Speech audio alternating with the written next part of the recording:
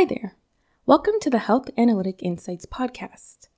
This podcast is all about creating a community of like-minded individuals who are passionate about the field of health informatics. I hope to share information and advice in topics such as health analytics, digital health, biomedical engineering, and data visualization in healthcare. And in exchange, I would love to hear from you, dear listener, about your experience and interest in this field. You can drop me a line at healthanalyticinsights@gmail.com, and this email, along with any references discussed during this podcast, will be listed in the show notes below. If this resonates with you, don't forget to follow and subscribe to this podcast, as I'll be releasing new episodes bi-weekly. Without further ado, let's get into it. So this episode of the podcast was inspired by a recent article that I read, which resulted in 2 medical data breaches by 2 companies owned by TELUS Health. Researching for this episode, I was shocked by the number of healthcare data breaches that are steadily increasing within the healthcare space.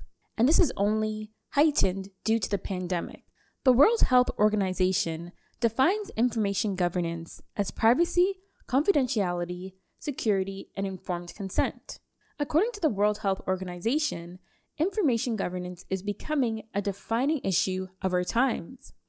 And they state, in a global environment, the current complex sets of national laws and regulations are not enough to prevent the safe of health search information, the exposure of health and other personal data online, and concerns over cybersecurity of medical devices and hospital networks. This quote from the World Health Organization parallels the increasing number of reported cybersecurity attacks that more and more hospitals and health organizations are recording. In the United States, between 2009 and 2019, there have been over 3,054 healthcare data breaches. And in 2019, healthcare data breaches were reported at a rate of 1.4 per day. One of the more well-known medical data breaches was with Anthem, a health insurance provider company, which disclosed that criminal hackers had broken into its servers and potentially stole over 37.5 million records that contained personally identifiable information. In Canada, there are also a growing number of attacks on healthcare organizations and hospitals. This past August, 2 companies owned by TELUS Health had to pay a ransom after 60,000 patient files were accessed by bad actors. This is an obvious issue. Access to data in hospitals and healthcare organizations can be highly valued because hospitals don't just carry health data only. They also can carry financial and geographical data on patients. And this can sweeten the pot even more and allow bad actors to identify patients rapidly. In addition, some healthcare organizations have the ability to collect data on patients without their consent in order to improve health outcomes for the general society. So sometimes it's not even an option of just opting out in order to protect your data from breaches.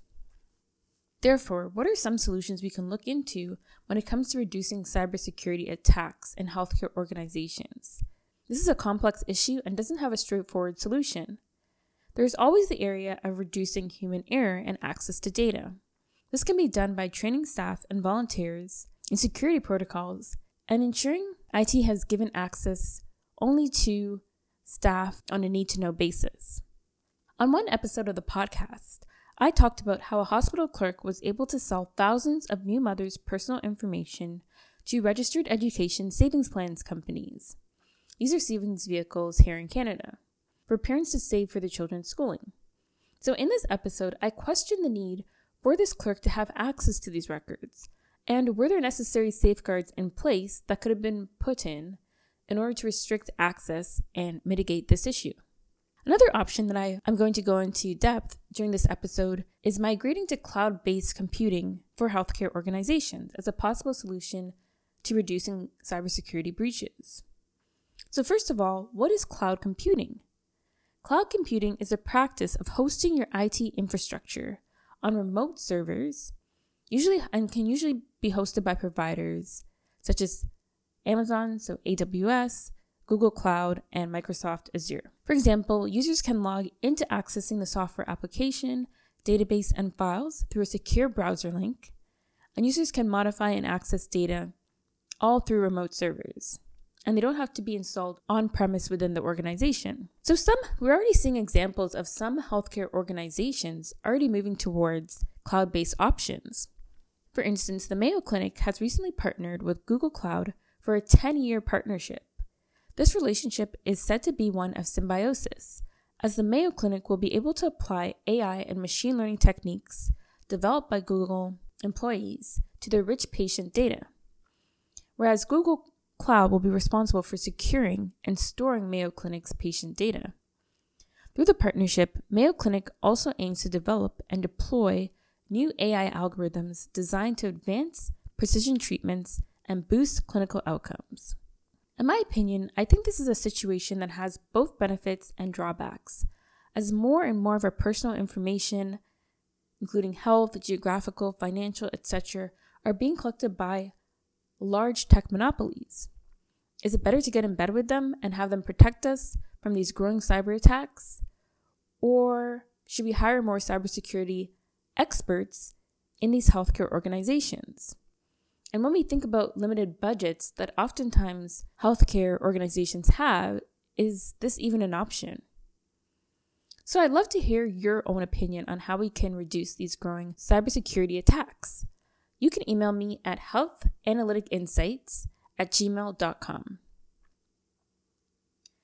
And so what are some potential benefits of cloud computing? As I alluded to, having access to AI and machine learning tools from Amazon, Google, and Microsoft would be a great way to improve health outcomes for your organization. And with the right technical and clinical minds on staff you can contact from Google and within your organization, this would be a great way to move the needle forward. In addition, moving some or all of the data to remote servers might help to mitigate issues when local computer systems experience downtime. This can have profound impacts in many industries, but can present threats to patient safety when this occurs in hospitals. For instance, one hospital in New York experienced a cybersecurity attack, and hospital systems were down for 1 week. This resulted in staff having to manually enter patient data into charts. These situations are ripe for human error, especially during these high-intensity situations. Whereas with a cloud-based version of the system, a backup version might be available when systems go down. In addition, because multiple vendors and organizations might be hosting their data remotely on the server, this may or may not reduce the number of security breaches organizations experience because they will have access to cybersecurity teams at Google, Amazon, Microsoft, and others. These technical roles might be lacking in small health organizations. However, one of the issues with using a cloud-based system is the lack of visibility and monitoring that the IT team within the hospital will have access to when it comes to detecting potentially dangerous cybersecurity threats, because that power will potentially be with these big tech monopolies who are managing the data.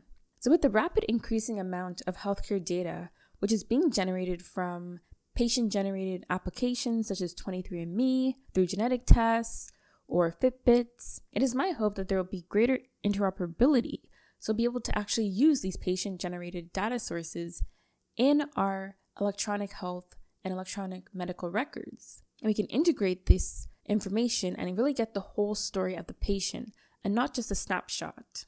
And perhaps cloud computing will help to improve interoperability between these different data sources in a way that protects patient data, because that is really one of the biggest issues. In my opinion, I think that a hybrid cloud-based solution will probably be more widely adopted by healthcare organizations in the future, where certain specific sensitive critical data will be housed on-prem and other applications and data might be housed remotely.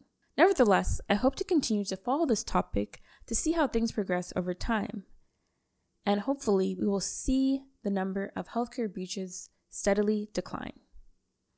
So thanks so much for listening to the Health Analytic Insights podcast. Remember, you can reach me at healthanalyticinsights@gmail.com. I've been so grateful to be getting questions and feedback from listeners and how they've been enjoying the podcast and how they are new to the field of health informatics and this information has been helpful to them. So please follow this podcast, subscribe, and leave me a review if you would like. And have a wonderful day.